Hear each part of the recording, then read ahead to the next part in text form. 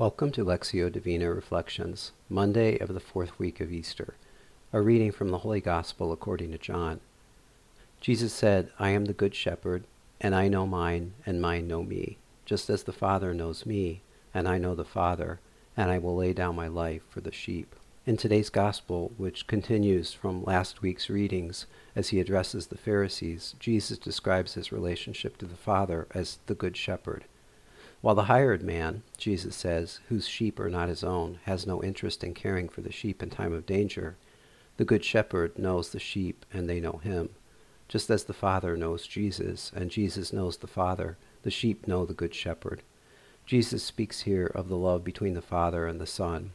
For those who follow him and believe, the good shepherd lays down his life for the sheep to take it up again in the resurrection. Jesus says, this is why the Father loves me, because I lay down my life in order to take it up again. Do I recognize Jesus as the Good Shepherd and see the sacrificial love of the Son who does his Father's will? Through his passion, death, and resurrection, Jesus calls us each by name to be brought into the same loving relationship with his Father, to reconcile us to him in the hope of eternal life.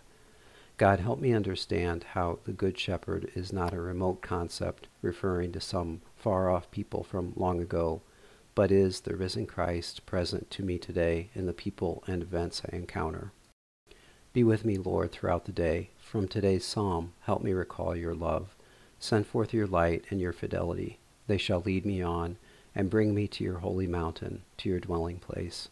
Glory be to the Father, and to the Son, and to the Holy Spirit, as was in the beginning, is now, and ever shall be, world without end. Amen.